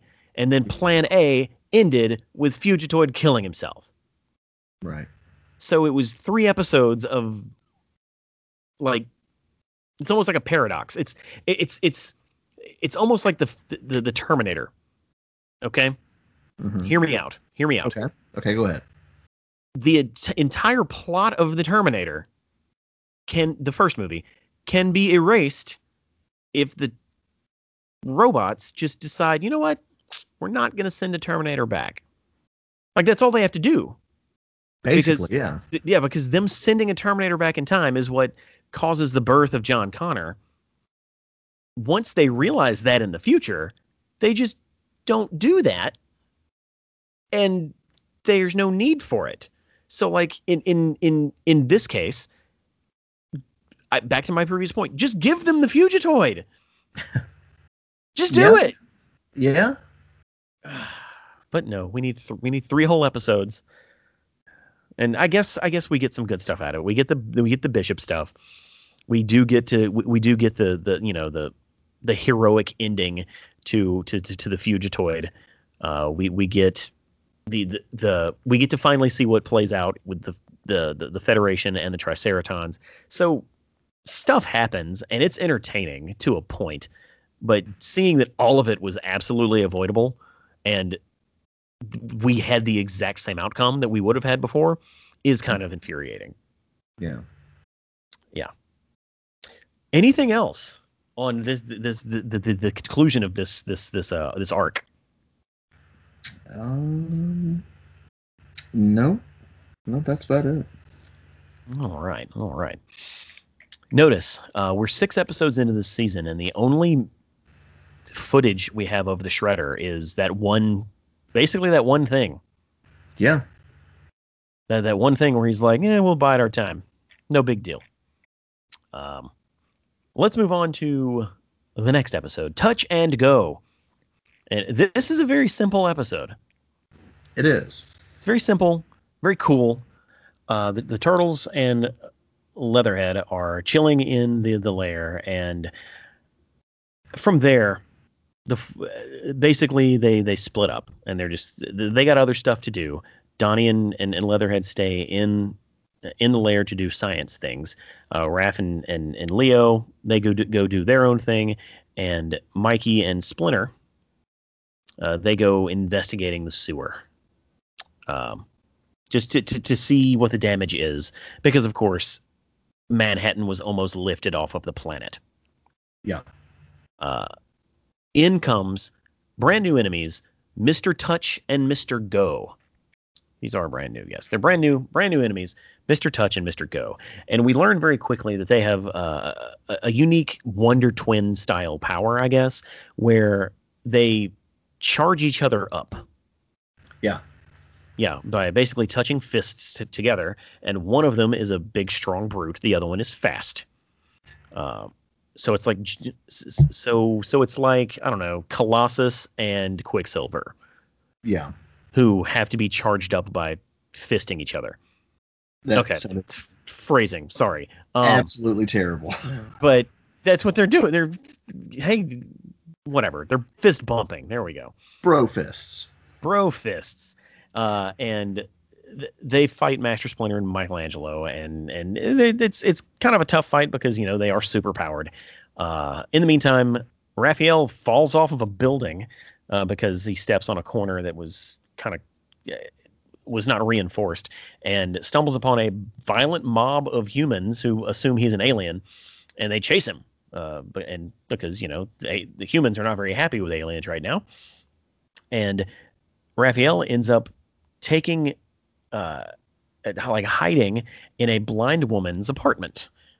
She doesn't know that he's a turtle because she's blind, and invites him in for tea, and he basically has tea time with this old blind lady and finds out that her apartment is being repossessed because she can't pay the bills anymore. Like they foreclosed on her mortgage. So it's revealed that Mr. Touch and Mr. Go were hired by Hun, and during the process of fighting Splinter and Mikey, they confiscated Mikey's nunchucks and Splinter's cane. And they presented these items to Hun as if, hey, here we go. Here we killed one of the turtles and their master. That here's your evidence, sir. Because they faked their deaths. Oh, that's right, they did. Yeah, they faked their deaths. And Touch and Go, they arrive to get their reward. They're handed their reward, which is of course a suitcase full of money.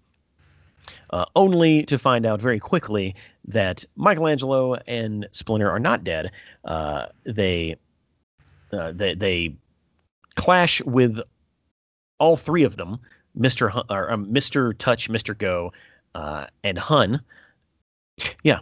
So yeah, Michelangelo and Splinter defeat the three. They gather their nunchucks, the cane, and the suitcase of money, and return to the lair. Oh, and Splinter's rope because he's naked. Oh, yes, because, no one wants a naked rat. No. Raphael. He's not wearing pants either. So. That's true. He's Donald Ducking it. He is. Raphael ends his little tea party and returns back to the lair, realizing when he gets there, he's like, hey, you guys got a whole bunch of money. And Raph's like, I have a perfect idea. And they take the money that they got from the Touch and Go encounter and give it to Mrs. Morrison, which is the old blind lady that Raphael was having tea time with, and now she doesn't have to give up her apartment. A happy ending. Yes. What'd you think of Touch and Go? I like these characters. Again, it's more new characters of the the superpowered variety, and the whole moral of the episode was Master Splinter trying to get Michelangelo to think. Good luck. Yeah, because at this point, he's kind of watered down a bit more, but I really, really like those characters a lot.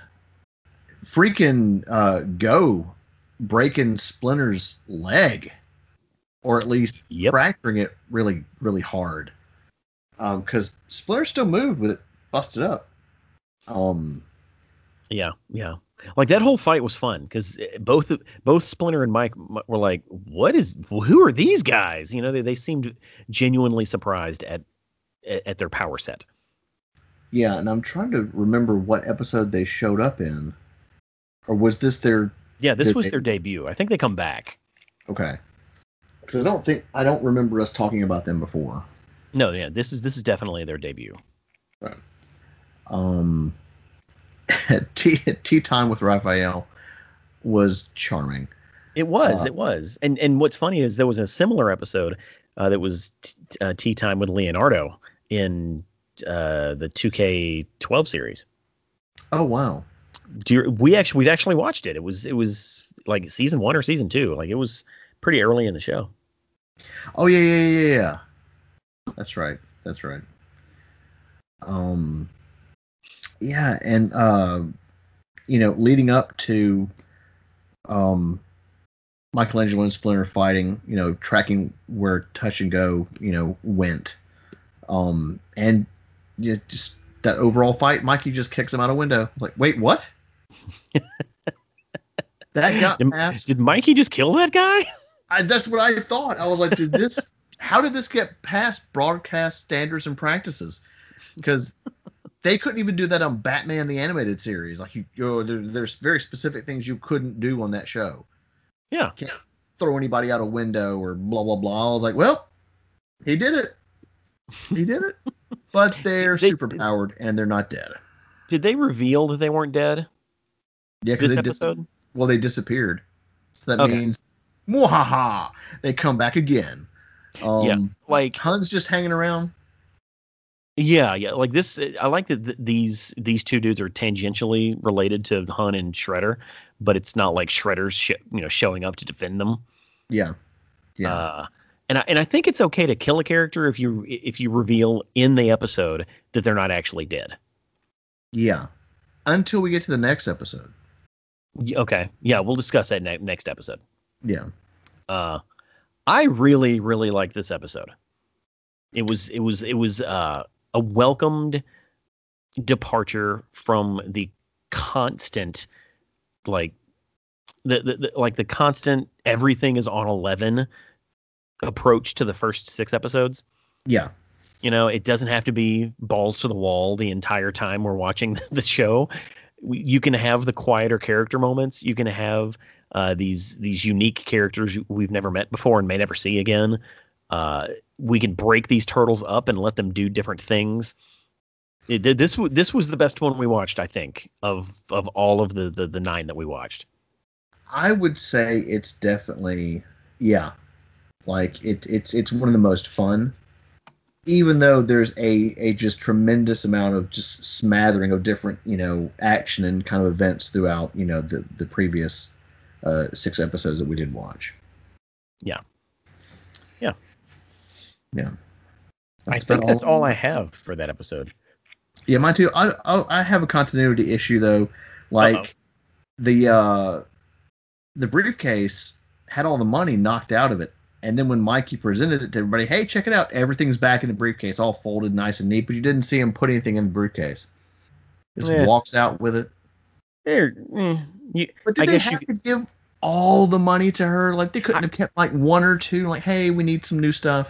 I was like, break some of that off for April. Like her apartment is screwed. Yeah.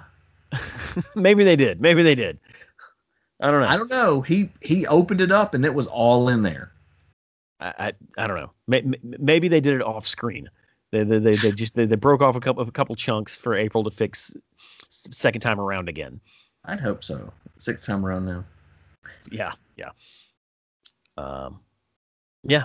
Okay. Well, let's keep it moving. Let's move on to Hunted. This is surprisingly based on a comic. Ooh.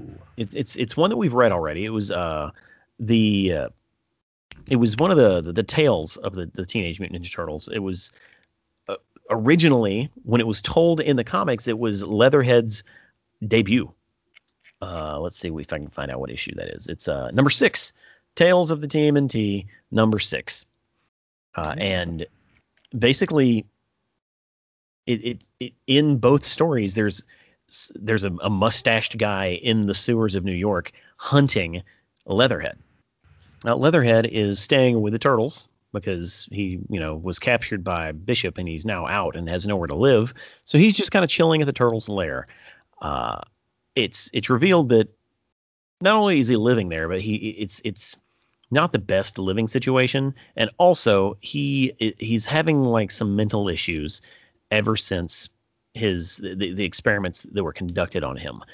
Now remember, he already has anger issues that was built into him from his debut in 2K3. Now they're less controllable. He's having dreams that seem real, that cause him to wake up in violent rages, and he's very ill-tempered and almost gets easily offended at things, and he does get triggered and his eyes actually change color and he goes into fits of rage, which is something that's in multiple iterations of the character. Yeah. Leatherhead decides after an accidental violent rage that he thinks killed Michelangelo, he decides that he's gone. He just checks out. He's like, I'm sorry, I can't control myself, I gotta go. Michelangelo, of course, is not dead. He's kind of playing dead. He got knocked out, but then he played dead when his brothers were trying to revive him, whatever. In the meantime, there's not a bounty hunter, but like a prize hunter. What are those called? He is a prize hunter, a trophy hunter. Yeah. A trophy hunter who is exploring the sewers of New York, looking for the fabled giant crocodile that lives under this, in the sewers. The giant crocodile, of course, is Leatherhead. So he's down there looking for Leatherhead, and he's basically following the trail that he's leaving, walking around. The turtles go looking for Leatherhead, knowing that he's, one, doesn't know that Michelangelo is still alive, and they have to tell him, hey, no, you didn't kill him. It's okay. We're going to fix this. Leatherhead has found a place to cry in the sewer. Like, he's gone full on emo, thinks he killed one of his best friends, doesn't see a positive future for him at all. And I forget the fine details of this, even though I just read them. The trophy hunter not only finds Leatherhead, but also realizes that there's Leatherhead and the four turtles, and he uses Leatherhead as bait for the turtles, because he realizes that they're all friends and they don't know him, and he decides that he's going to capture Leatherhead because he's a talking crocodile or talking alligator. Crocodile. Talking crocodile.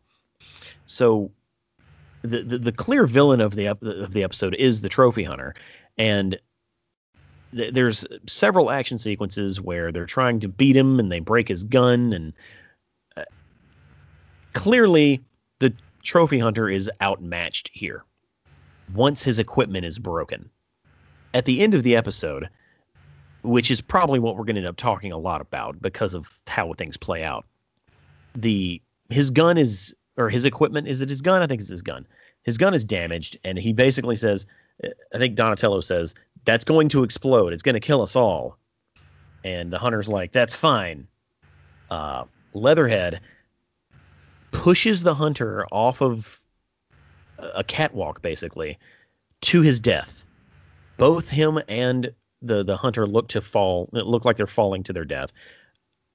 It's revealed that Leatherhead is not dead. He held on to like the support beams. The gun then explodes. Is it the gun? Did we determine it's his gun?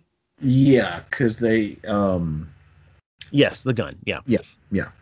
The gun explodes, presumably killing the hunter, whose name is Mr. Marlin. Is it Mr. Marlin? Yeah, it's Mr. Marlin. Yeah. Yeah.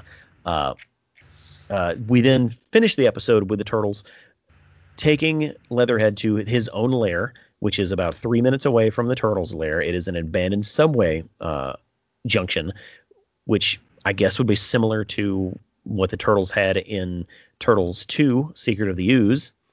Yeah.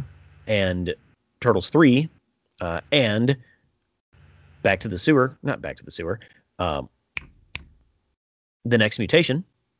So there's a small throwback there. But Leatherhead is very, very happy, of course, that he didn't kill Michelangelo. He's happy to have a new place to live and a new place to better understand what's going on with him. Him and Don are going to continue to try to fix his brain.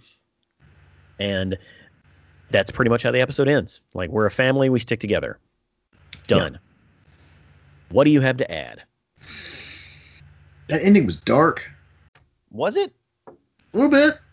Okay, let's dissect this. Did Leatherhead kill that dude? Not technically. Okay, because that's where I stand as well. Leatherhead did not kill that dude. That dude killed that dude. So to our previous discussion, your character cannot, your children's character cannot murder a guy unless you reveal that he's not actually dead. In this case, the character did not murder him, so he can stay dead. Yeah. Yeah. And also, it was off screen. This is true. So technically, he may not be dead. Who knows? Well, Mikey did that in another episode with one of the Triceratons. He's like, hey, is that a grenade on your belt? And then it was off screen, and it's like, he exploded. I was like, he just killed that guy, kids. We don't know. Triceratons they're pretty stout. They are pretty tough, but I'm pretty sure he died. I have no problem with that dude dying. Just for the record. He had the worst mustache I've ever seen on a character. Like, it went from his lip all the way back to his, like, ears.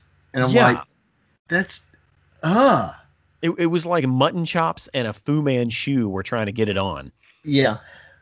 Yeah. Fu Manchu? No. Fu Manchu? Fu Manchu? Fu Manchu.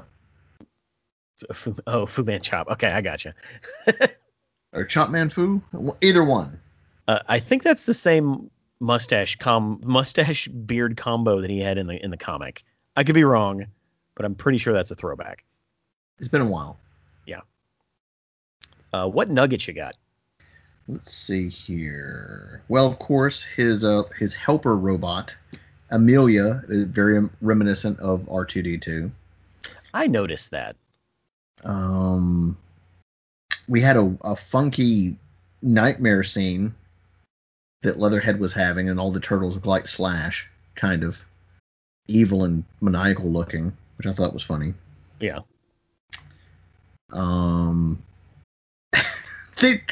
The sewer's just littered with traps, and of course Leo steps on a landmine. And he's like, "Oh, I can't believe I did that." I'm like, "Hey, I need some help." And Don, takes the shuriken and his bow staff. It's like, "Here, just move it just like this." I was like, "Okay, Mikey, hold this." All right, guys, let's go. Hey, again, the smaller character moments are my favorite parts, man. Yeah, they really are. It's like, oh, you can figure it out yourself, Mikey. Bye. I was like, aw, that's about all I've got. I mean, doesn't at some point Leatherhead's new home turn into their new home? I can't remember. It looked like it might. I could be wrong. But again, it's been a really long time since we've watched all these episodes. We'll get there, folks. We'll get there. All right. Let's close this out with one more episode. All right. This episode is entitled H-A-T-E, Hate. And it, too, is roughly based on a comic book, one that we have read. It is a Volume 1 book that was written by Peter Laird, number 12, from 1987. Casey and April and the Turtles are at the Northampton farmhouse. You know how much I love the Northampton farmhouse. Oh, yes. And Casey's mother shows up, a character we had never seen before, and didn't even think, hey, this is a thing. No, it was quite a surprise to not only us, but to the characters. Casey did not expect her to show up. April didn't know who she was. But it's revealed that Casey had told his mom he was engaged to April. Mistake number one. Mistake number one. Mistake number two is having April find out that he lied. And that the April and Casey subplot in this episode is absolutely adorable. We'll get to it. Yeah. The turtles are just kind of practicing. They're practicing archery. They're having a grand old time at the farmhouse, especially after having so many adventures in the past month at home. During all this fun, a man stumbles upon them who's injured, who's basically like, help me, they're gonna kill me, they're crazy, blah blah blah blah blah. Not knowing exactly what that means, the turtles are like, well, okay, we got your back, but what help do you need? The turtles engage with the guys who are trying to kill this guy, and knocks them out and keeps them from doing so. Mikey then, once that interaction is done, Mikey takes the injured guy and he's going to take him to the hospital. It's like, hey, let's get this guy the help he needs, and he throws him into the sidecar on a motorcycle and drives him away. We cut to the actual group of people that were attacking that man, and they are revealed as an extremist group called HATE, HATE, Humans Against the Extraterrestrials, which is a really terrible name. Yeah. Like, it should be HAET, but then it wouldn't spell out hate. Like, I feel like they could have workshopped that some more. Right. In the comic book, they weren't called HATE. They were called CRAP. CRAP, Committee to Rebuild American Patriotism. Can't do that on kids' TV. You can say crap, right? I think so. Well, they say crud, which is the same thing. But if you can say it's a shell of a town, you should be able to say crap. Well, that's true. But like the HATE makes sense because of the Earth's recent interaction with extraterrestrials. This group is led by this guy named Skonk, which was his name in the comic book, and they're to put it simply, they're just redneck nut jobs. Yeah. Who think the world is being taken over by aliens, which it was, but it's not anymore. And they see the turtles as being aliens, and they engage and they attack. Who do they attack? They attack Raph and Donnie because Mikey is on the road, and Leonardo and Splinter are still back at the farmhouse, basically hiding from April's mom. April is left with not April's mom, Casey's mom.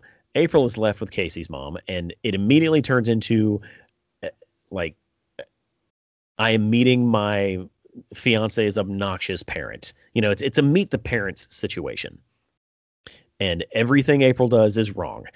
Everything April does, Casey's mom has some sort of criticism or some sort of judgmental, snarky remark to whatever she's trying to do. And April's literally being an angel, doing everything she can to please Casey's mom, and it just is not happening.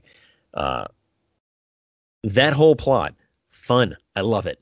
It colors in the April and Casey relationship in ways that we haven't seen to this point. Mm-hmm.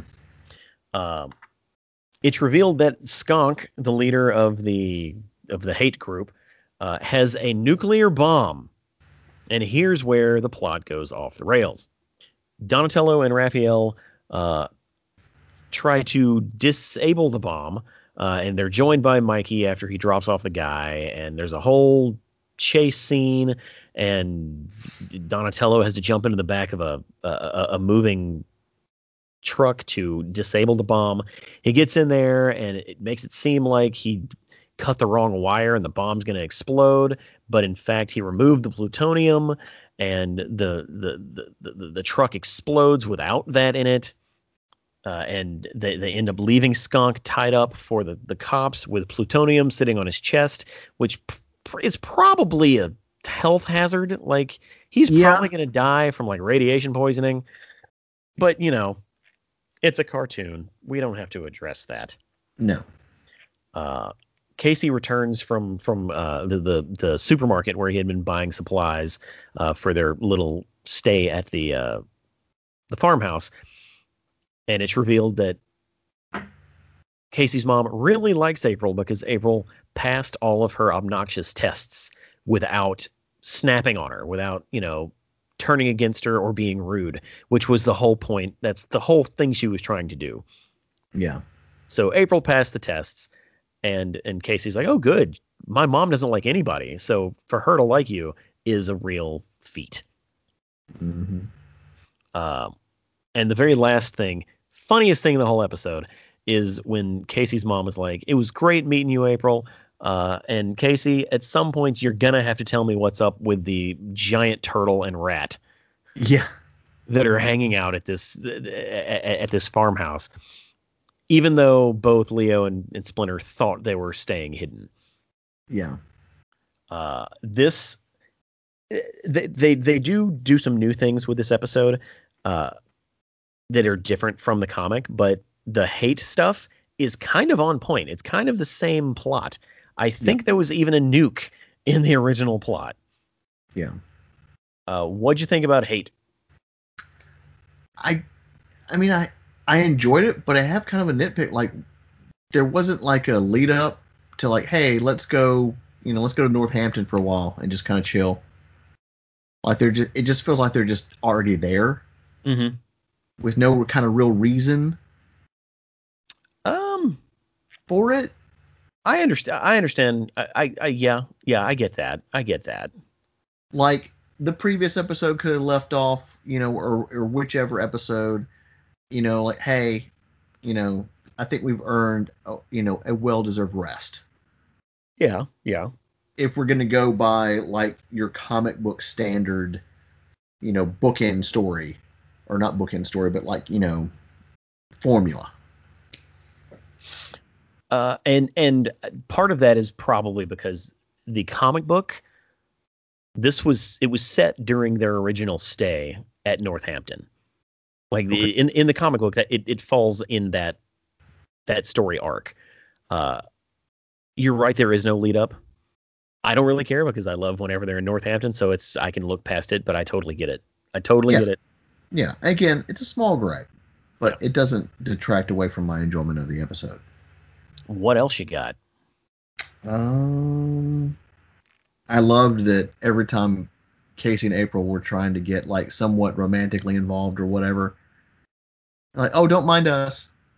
They're trying to have a deep discussion inside the house, and there's Splinter and Leo just kind of staring at him like, April's like, you might want to go somewhere else.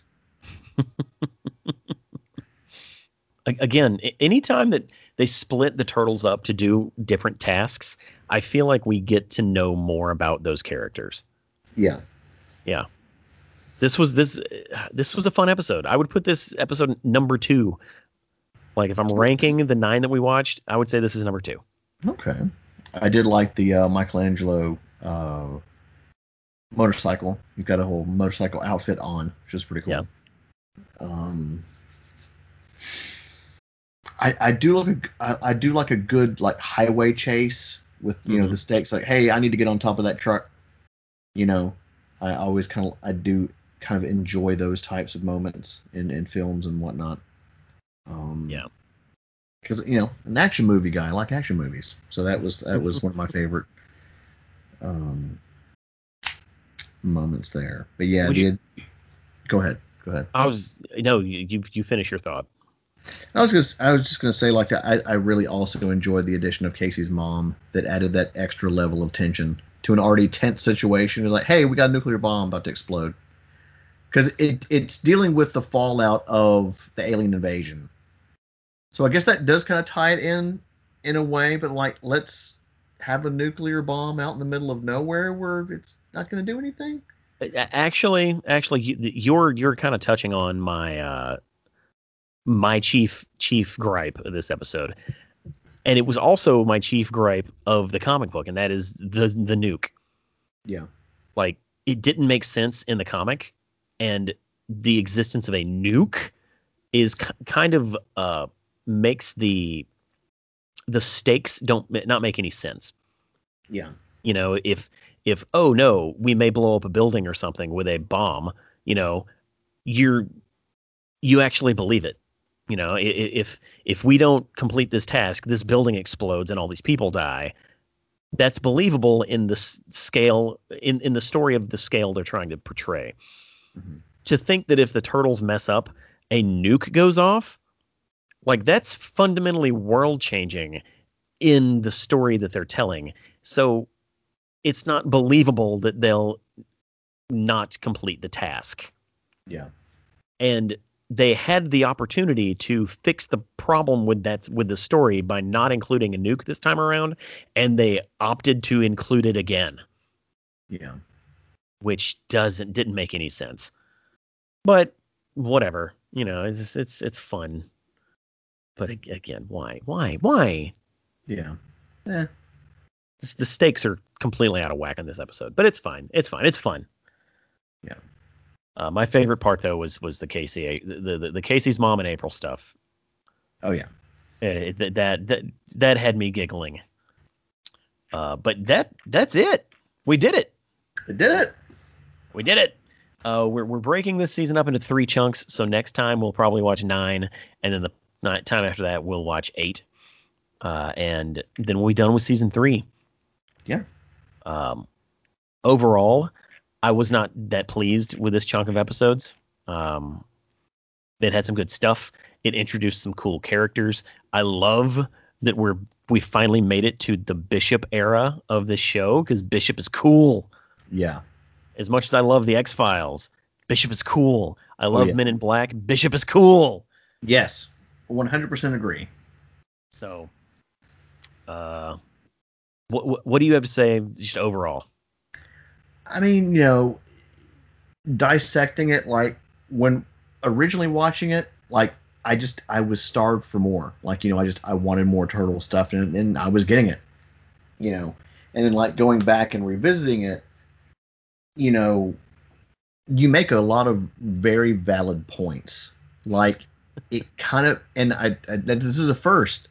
This is the first. I'm agreeing with him.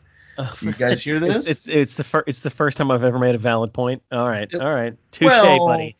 Well, no. I would say a lot of them in rapid succession. But no, overall, like, a lot of that stuff, like, they could have just forgotten about the aliens. You know, they could have strike that. They could have forgotten about the Triceratons altogether, because that story was over with. You know. Yeah. But I think it leads up into something bigger later, so it's fine for what it is. But it did feel kind of like a retread instead of, like, going to something different. They could have had some kind of, like, they could have just completely had to have dealt with Bishop, but then that would not have given us a good introduction to Bishop, as in, oh, I'm just after these mutants, instead of, like, I'm here to protect the Earth. So, the lesser of two evils? Maybe. I mean, we had a lot of really good action beats throughout these 9 episodes, and some fun moments, especially with Raphael being Mrs. Nesbit and having tea time. Mm-hmm. Yeah. Like, I feel like I just need to shut up, because, you know, I'm the chief person who is complaining. I'm tired of seeing Shredder so much. But as soon as they step away from Shredder and they're like, hey, let's do some Triceraton stuff, I'm like, nah, not that. Nah, no. So I feel like I'm talking out of both sides of my mouth, I think might be the one of the southern phrases that comes to mind. Yeah. I'm being a bit picky, but I just feel like it can be better, you know? Like, and that's a very valid opinion. Like, let's put this in perspective. So this Triceraton epic that they told in those 6 episodes, Mm-hmm. that was 6 episodes. Yeah. City at War was 3. Oh, see, I'm going to give you that. Ooh, because City at War could have been 6. Yeah. City at War could have lasted an entire season. It could have. That would have been. They could have stretched that out really Yeah. well. And I guess that's a really concise way for me to put it. City at War was only 3. Okay. There you go. That's it. That's the perfect segue. All right. Well, Jeff, that does it for episode 61 of Shellheads. Oh, wow. What are we talking about next time? That's a great question. I was about to ask you. This time I promise. I promise we are going to talk about IDW. Last time I promised this, I ended up lying and we did something else. But this time I promise. IDW is going to be our part 5. We're going to be doing issues 29 through 33, the Shredder Micro, the Ultra Empire 3-parter, and the 2014 annual. Ooh. Which sounds like a lot. It's not nearly as much as it sounds like it is. But between now and then, where can we catch you? As always, Sergio, you can find me at the Warp Zone Arcade, Bryan, Mississippi's premier arcade, where we specialize in retro and modern games, especially Neo Geo, like Windjammers, Metal Slug, King of Fighters, and everything else in between. We host birthday parties, tournaments, and more. You can check us out on Facebook. We also have a Discord. If you are interested in joining our Discord, you can message me on social media, just on the Warp Zone Arcade on Facebook. And we have a great, thriving community in there. We talk about all kinds of stuff, from movies to games and everything, and events and stuff that are going on when we are ready to reopen. And where can we find you, Sergio? You can find me on realitybreach.com or any of Reality Breach's social media handles. I'm going to take this time, though, to say be sure to follow Shellheads on our social media platforms. We're on Facebook. Just search Shellheads Podcast. Same thing on Instagram. Just search, or as my daughter would say, search up. Just search up Shellheads Podcast on Instagram. I kind of try to update that with stuff a couple times a week. I'm not super active, but I do talk about what we're going to talk about on the show and what we currently are talking about on the show. And I share some stuff there. So, yeah. Otherwise, realitybreach.com is where you can find me. Nice. With those out of the way, tune in next time to Shellheads. I'm Sergio. I'm Jeff. And we're Shellheads.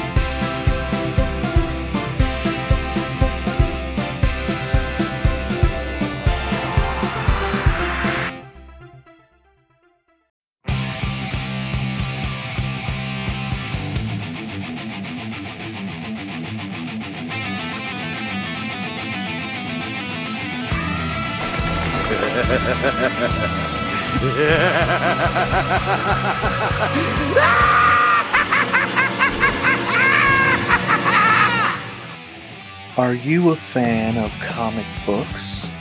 Are you a fan of comic book villains?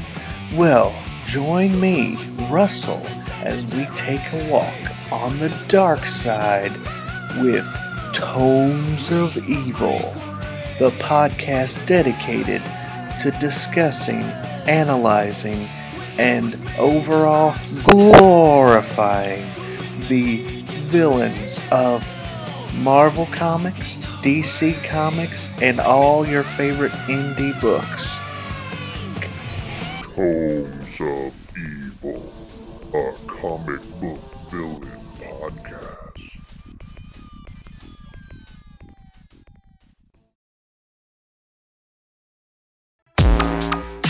Don't miss an episode of the Shellheads Podcast. Visit realitybreach.com or subscribe on Apple Podcasts, Stitcher, or anywhere you get your podcasts.